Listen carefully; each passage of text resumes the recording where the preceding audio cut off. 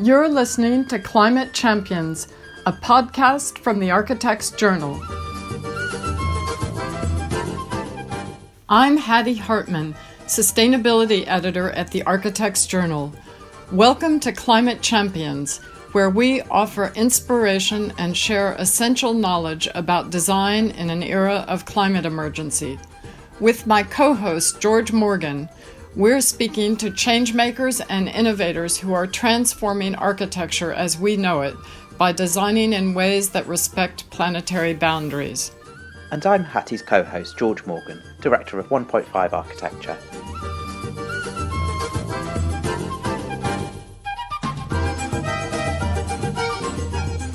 I hope within 1 to 3 years we'll be able to have a up and going system for reviewing projects regularly, producing these energy models, hopefully working with other practices. So collaborating with others, I think, will be key to get this going. And there is such a big push at the moment to get a better grip on this that I think people are so interested to work and share ideas.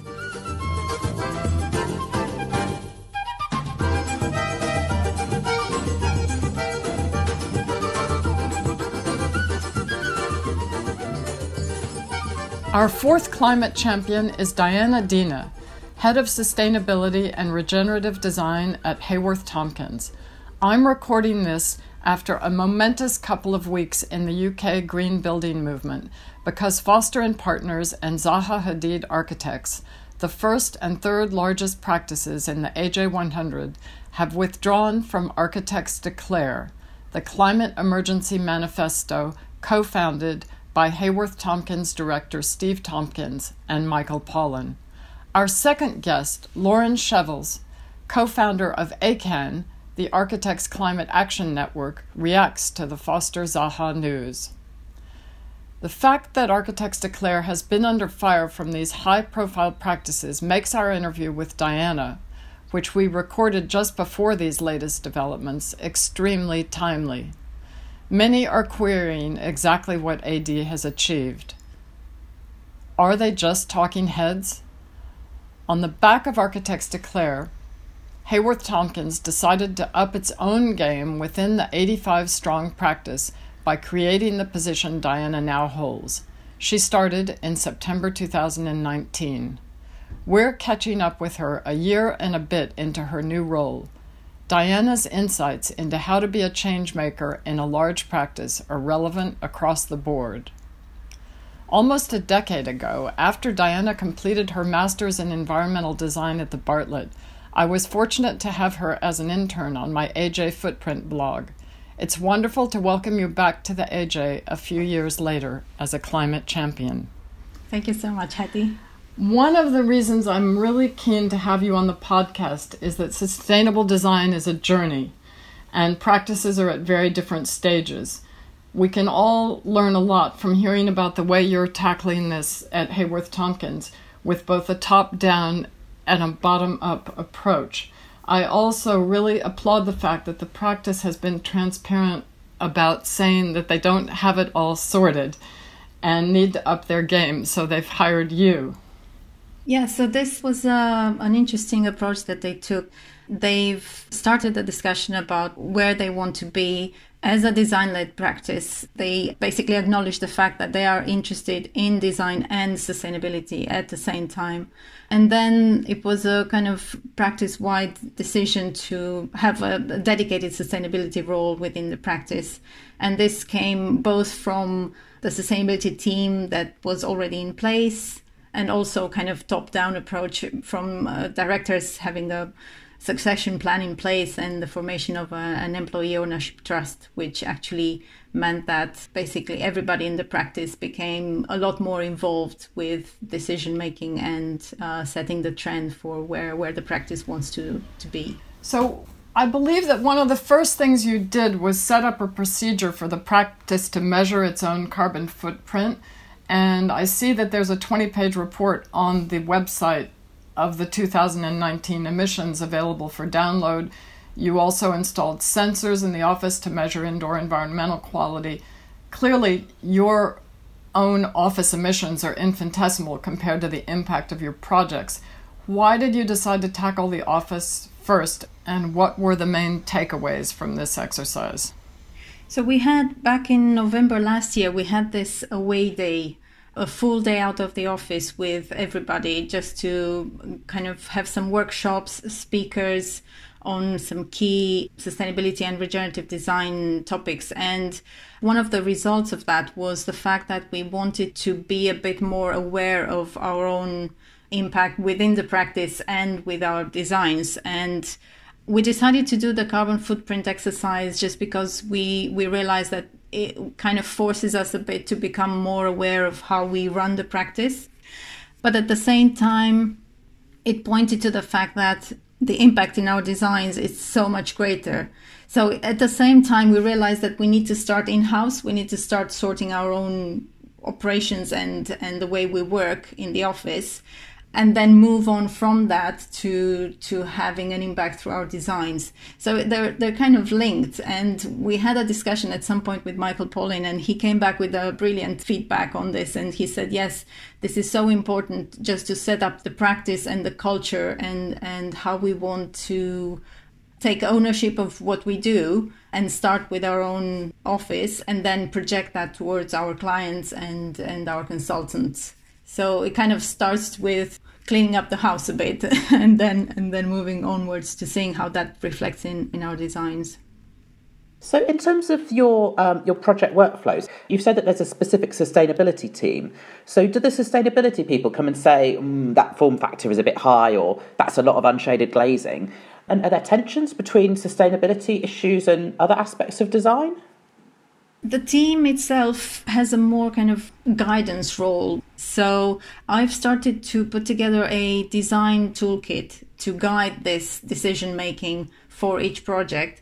And we're trying to implement that at the moment. So we want to have this kind of regular design reviews going through our toolkit and through the key parameters that we want to be reporting on, and have regular reviews at each design stage. And then the most, let's say, interesting or potentially, innovative projects can be discussed in the sustainability team meetings, and major decisions within the practice are discussed in the sustainability team, but that won't go to kind of form factor for a particular individual project. And yes, there will be a lot of tension between trying to incorporate sustainability decisions within design decisions that are so focused on design aesthetics, because it's true, we're trying to bring the two together in the most amiable way possible, let's say. And this will always be a discussion. And the fact that we're trying to upskill our project architects and part ones, part twos in-house, that will basically help us in the long run to get this sustainability thinking going, so that at some point people can make their decisions based on both design and regenerative principles, without having necessarily have to go to a feedback from somewhere else, an external consultant or myself or someone else. And so with clients, how does it go in terms of how is Tompkins is a practice that people might want to hire for lots of reasons apart from sustainability? Any client organisation will say it wants to be sustainable, but it might mean they have to do something differently or accept higher upfront costs. So are there challenges around this?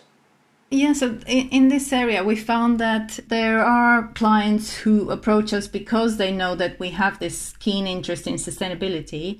There are other clients who have their own targets that they want to achieve and need guidance and help on that. And we found that having an initial sustainability workshop at the kickoff of the project is really important, to just discuss what can be done and how we can help them achieve their own carbon commitments, for instance.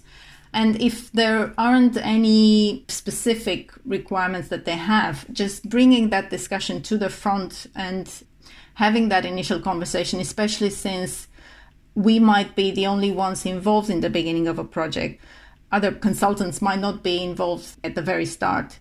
It's really important to get that discussion going rather than wait until, stage 2, 3, 4, where you have an M&E consultant or structural engineers on board or so on. So starting from stages 0, 1 and having that discussion, we found that is really, really helpful. Well, I mean, I'm sure everything is different due to the pandemic, and I don't know how that's affected your workload, but it sounds like a huge amount of projects in a practice as large as Haworth Tompkins to try to keep tabs on.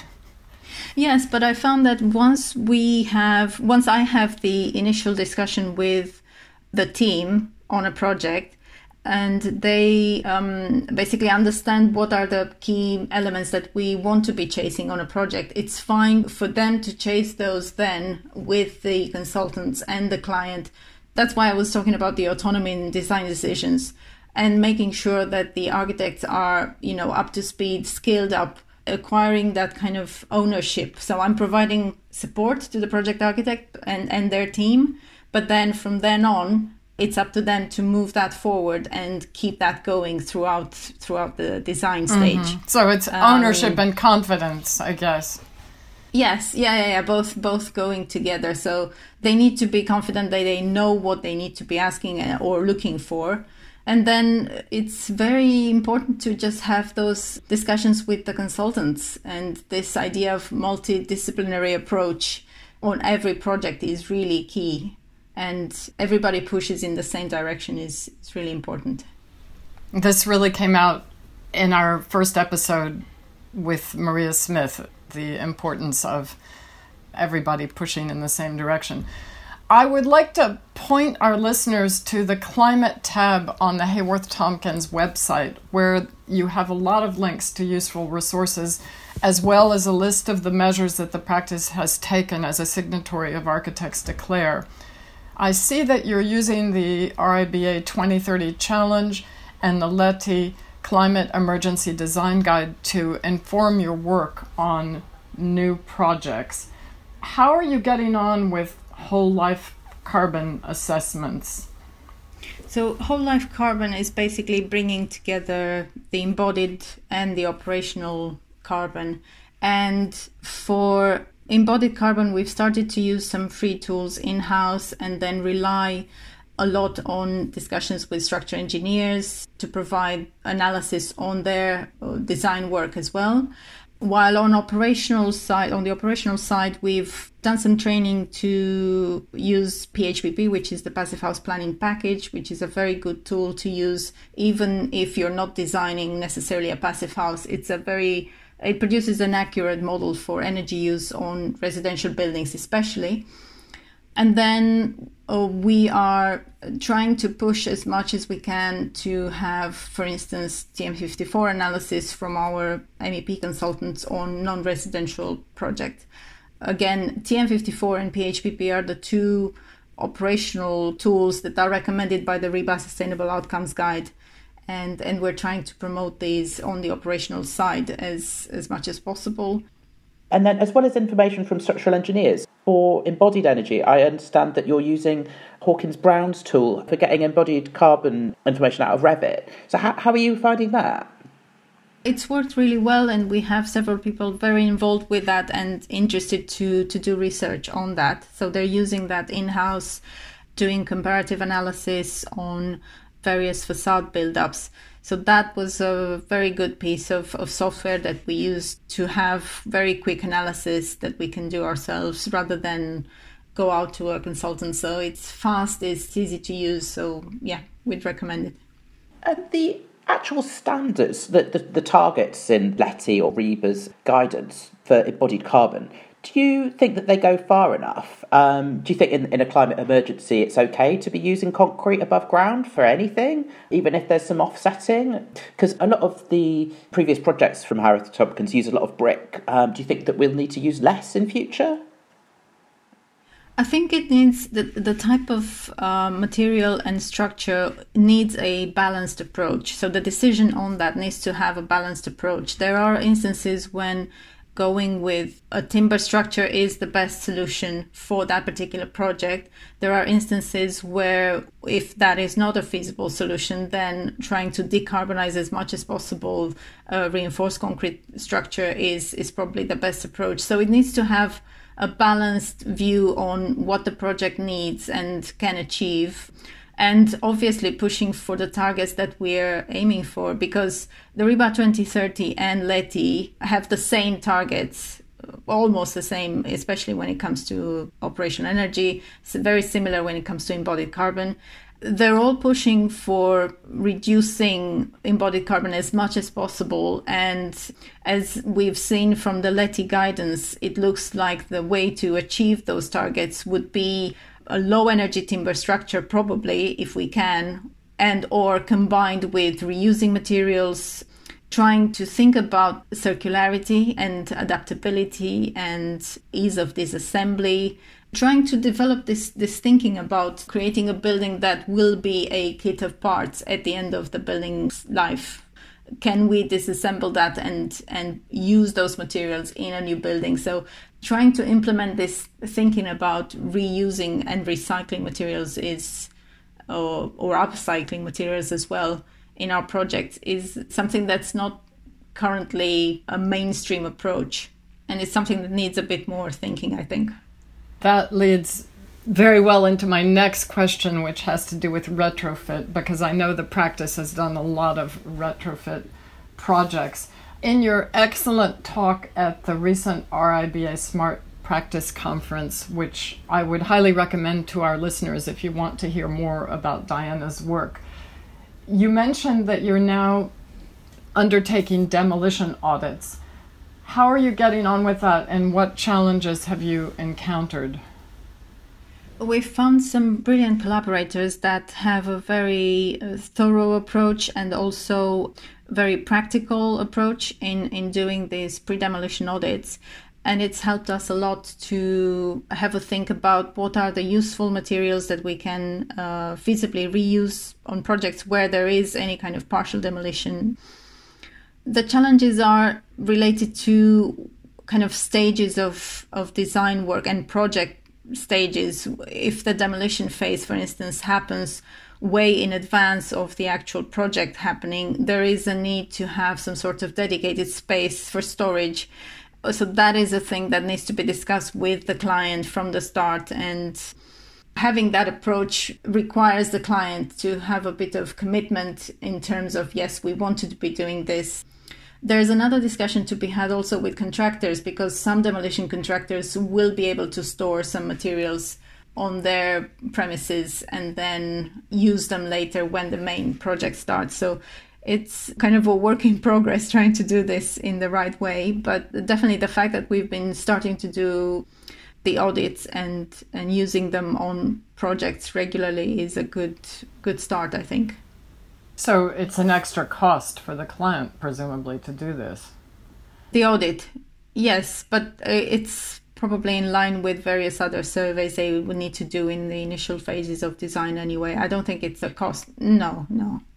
I want to ask you about post-occupancy for a moment. I know that you've gone back to revisit the Everyman Theatre in Liverpool, where you have an extremely engaged and proactive client. What have you learned in revisiting the Everyman? We've wanted to use the Everyman as a case study for our post-occupancy evaluation studies that we want to carry out on several of our projects. And we've started to set up a reporting template for this based on the RIBA POE primer that we want then to use on all of our projects. Unfortunately, we've started the work on that in January, just before the lockdown, and we have some data. We've done a building user survey, and we've had the results back from Arup on that, and they look really encouraging. So what we want to do now is to put together this report for Everyman and use that as a template for future POE projects that we'll do in the practice. It helped us to start the thinking about how much time we would need to spend on this type of analysis, and realize the fact that we want to be doing this in-house regularly and just basically trying to figure out timescales and kind of stuff just to get our heads around what this would mean. Right. Well, the practice is well known for its work on performance spaces and theaters. Do you have to adapt the approach if you do it on another building type? What do you have to do? Yeah, so that's the challenge. The fact that we're working mainly in three key, very different sectors: performance spaces, medium, large residential, and education spaces. We'll need to adapt our approach because the way we will do, for instance, building user feedback would be different in a performance space compared to a residential building or a university. So that's a key difference in terms of doing analysis on energy data or environmental performance. So for instance, for Everyman, we had to install environmental sensors in key parts of the building. We would probably be able to do the same in a university building. It might be different for residential projects. So it's a bit kind of trying to see how we can adapt this to suit the specific sector. Diana, this is a tough question. I know you've been there just over a year in pushing this agenda forward, structuring this approach, putting all these processes in place. How long do you think it takes to reap the benefits? I mean, are we looking at 3 years, 5 years, 8 years to get this all kind of up and running and people skilled up? And do you have a timeline? I don't think we can afford 8 years, for instance, or 5. I really don't think we can afford that. I hope within 1 to 3 years we'll be able to have a up and going system for reviewing projects regularly, producing these energy models, hopefully working with other practices to improve the way we do this, because obviously there's ways to improve things, and there's people come up with new ideas of how to make things a bit more efficient. So collaborating with others, I think, will be key to get this going. And there is such a big push at the moment to get a better grip on this, that I think people are so interested to work and share ideas that we must be able to do this within a shorter time frame, because we just don't have the time, to be fair. I want to ask you now about regenerative design. There's a lot of talk about regenerative design, and I know that Michael Pollan prefers this term to sustainable design. It feels a bit like the new buzzword, and it's even part of your job title, but it seems so far from mainstream practice at the moment. And I wanted to ask you, what are the main pathways forward in regenerative design that you think can begin to make an impact within the next decade, say?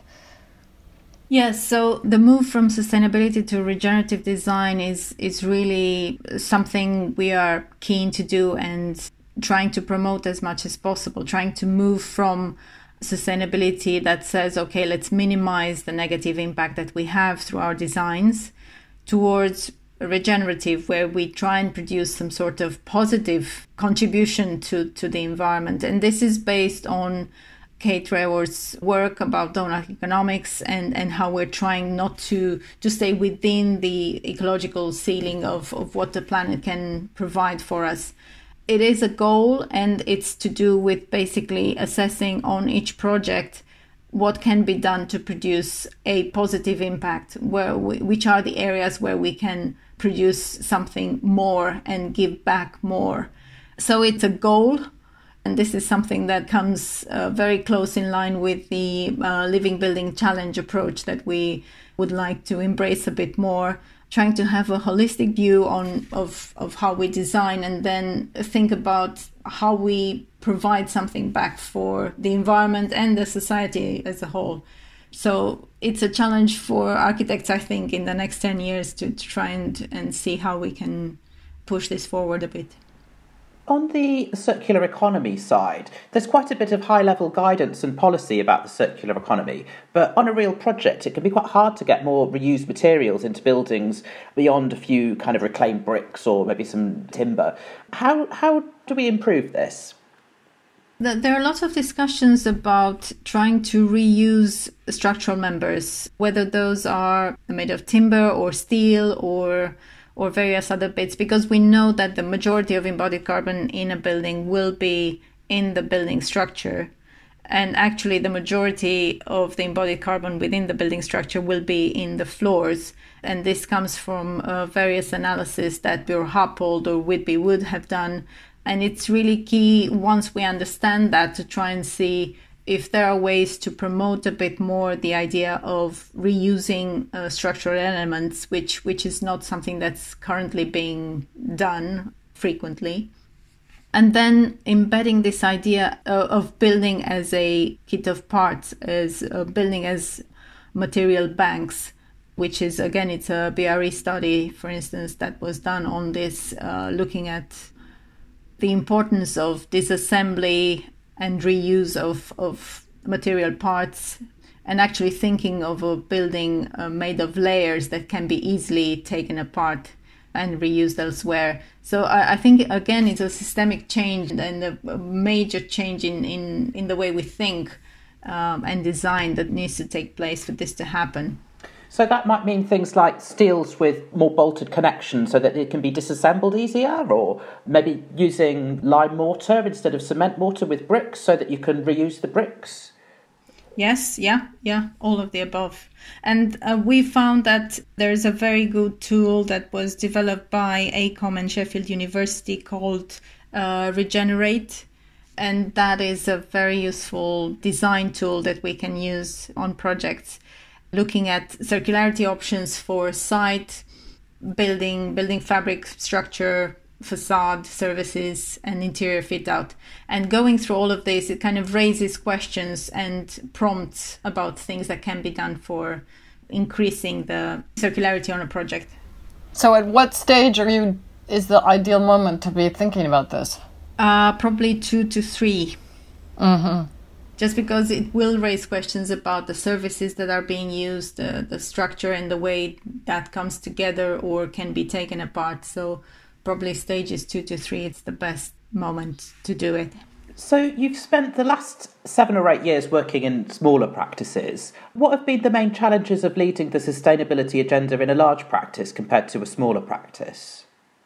All of it is to do with engaging people, I think. So I remember a few years back when I was doing a lot of site work, actually on small residential buildings in London, a friend was asking, what's the majority of my work? What's the main part of my work? And I said 80% of what I do is dealing with people, basically. And I was thinking about clients and site work and contractors and subconsultants and all that, which seemed to be taking so much time.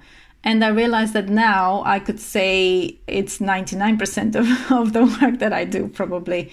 It's again, dealing with people, making sure that they understand why is this important, and they do. And then they feel engaged, and they do, in various proportions.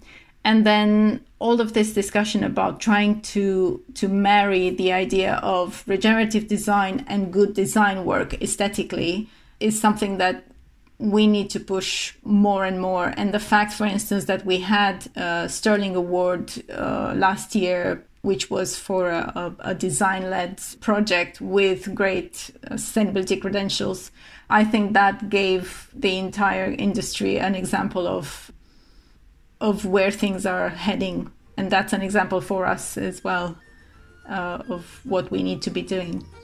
Well, that's a great place to end, because that was exactly the next question I was going to ask you about, because as you know, this preconception that good design and sustainability do not go hand in hand still plagues us, and it's a cause I've been championing at the AJ for years, and it's really great to see a practice like Haworth Tompkins get to grips with this agenda. So thank you very much, Diana. Thank you.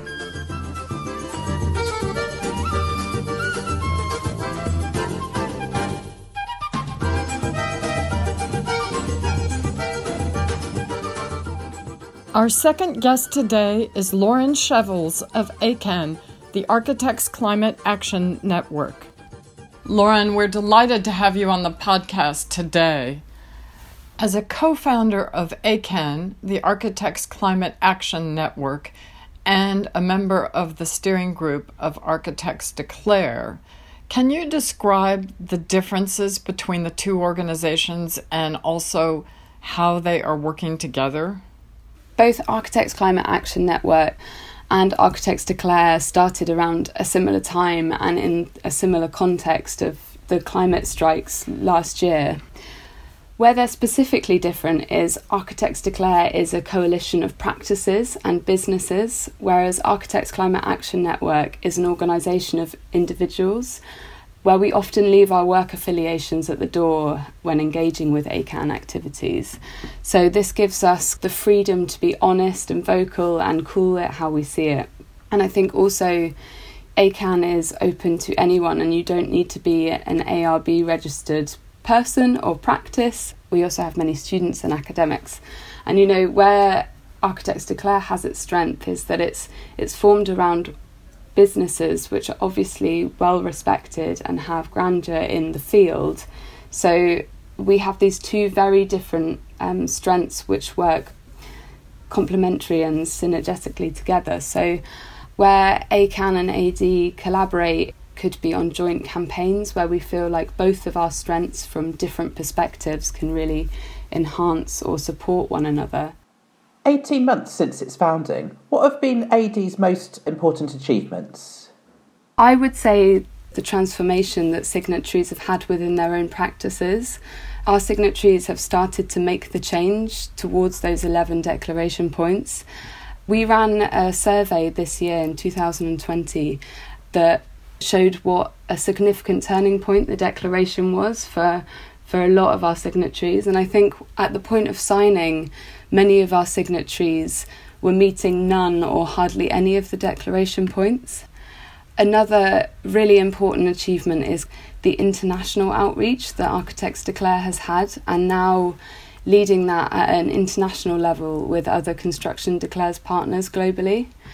Also, as well, to touch on Hattie's first question, collaboration has been key as well. We at AD are collaborating with groups such as LETI and Architects Climate Action Network. We also ran an event recently with Business Declares. So I think it's all about trying to come outside of our architecture silos, so to speak. So what is AID doing to help practices along this journey? Because it is a path and it takes time and it's not an overnight fix. How do you share experiences and encourage others along the way? AD is all about trying to actively encourage and facilitate a collaboration across disciplines as much as it is about focusing within architecture. We've held online events since the pandemic, and we also were meeting in public for this embodied carbon meeting that we had at Field and Clegg Bradley at the start of the year. I think what was really important about the embodied carbon event was that we invited a carefully selected panel of experts, which included engineers as well as architects and other consultants. So to kind of help practices along the way, all of this information from these events is made freely available online. We are trying to support practices to respond to government consultations as well as policy. So most recently I was involved in creating the Architects Declare guidance on the Planning for the Future white paper. I had understood you were preparing guidance for practices. Can you bring us up to date on that? Yeah, absolutely. I think this is particularly exciting because it's going to be a published document that we'll be able to share with all of our signatories. So we're calling it the practice guide, but it's kind of an architect's working guide to highlight the best practice. I think also what's important about this guide is it clearly identifies easy wins for like a variety of size studios. So that includes small, medium and large. That's really part and parcel of bringing studios and businesses along with us in this kind of mammoth feat to tackle the climate emergency. I think at a really high level, the guide is looking to cover a variety of topics such as practice operations and practice design work, also looking at the relationships that you have with the clients and also how to conduct post-occupancy evaluations. So yeah, lots of really great things happening. You know, we've had so much guidance as I've been covering this topic for, more than 10 years. The RIBA did a green overlay to the plan of work quite a few years ago. And, now we've got the LEDI guide, which is a wealth of information. How does what AD is preparing specifically differ, and how is it going to help architects? That is a really valid question. And I think what we have to remember is that back in 2019, these 11 declaration points were published, and it was amazing to see the rush of practices to sign up and declare that there was a climate emergency. And I think through conducting the survey last year, we realised that a lot of our signatories wanted the support and the knowledge to actually make some really practical changes within their studios. Yeah.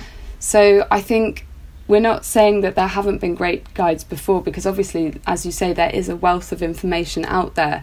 I think what we're trying to do is looking specifically at how we can deliver those 11 declaration points to businesses.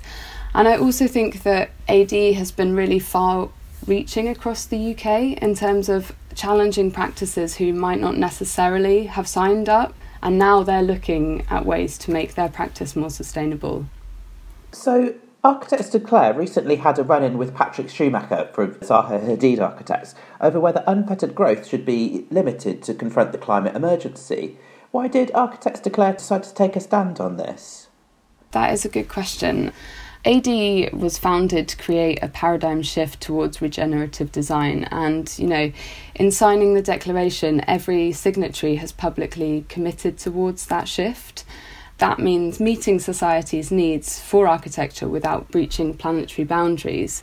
And Architects Declare has said before, and we maintain a consistent policy of not calling out our signatories for projects that are falling short. Our reason being is that I don't think any one practice is currently fulfilling every part of the declaration, and we're all acting in good faith that this is working towards a common goal. So this kind of process of declaring, it has to be self-motivated and self-regulating. But if, however, a signatory publicly expresses a view that is blatantly at odds with the spirit of the declaration, I think that, that's undermining its credibility, and that's why we felt compelled to speak out on that specific issue.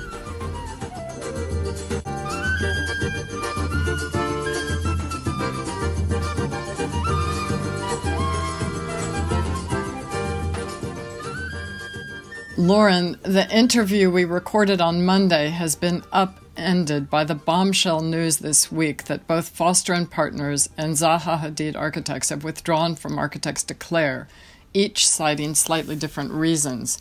So we've come back to you to ask another question. In my view, this is a complete distraction that undermines the urgency of positive change, which is what the AD movement is all about. It also turns the debate into a confrontation between the good guys and the bad guys, which is counterproductive and a waste of time. Foster & Partners cited differences over aviation and airport design as the main reason for their withdrawal from AD. My understanding is that it's actually ACAN, not Architects Declare, that has pressured Foster & Partners about airports. Zaha Hadid Architects has said that the AD steering group has undermined the trust of the AD coalition. You are the ACAN representative on the AD steering group. Can you clarify where both AD and ACAN stand on these withdrawals? Architects Declare has never publicly called out Foster's on aviation, and Architects Declare will continue to hold off calling out signatories on individual projects because it's impossible for us to police. And I think it's really important to state on the record that we have never called out Foster's on airports, despite sustained pressure to do so. And then we have our response to Patrick Schumacher's comments that were published in the AJ just last week on unfettered economic growth and the new technologies that may be able to save us from climate catastrophe. And I think, we decided to speak out on that because it was so at odds with the Architects' Declaration. And Architects Declare isn't a protest movement, it's a collaborative support network made up of industry professionals and businesses, and that is the bottom line. We're very much in kind of the eye of the storm right now, and we don't really know what the real outcomes of this week's events will be. But I think the steering group of Architects Declare is really disappointed, it's always disappointing to have people walk away from such a collective and such a positive initiative. Thank you very much, Lauren.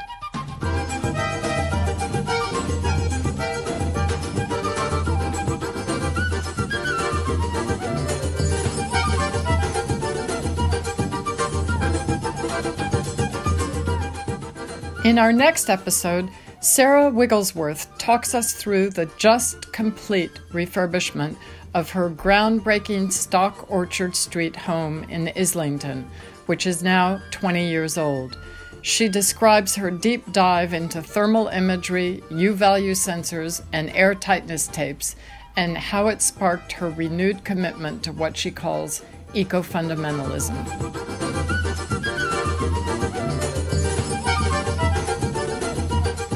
You can find out more on the Climate Champions webpage at architectsjournal.co.uk, where you can also send comments and subscribe.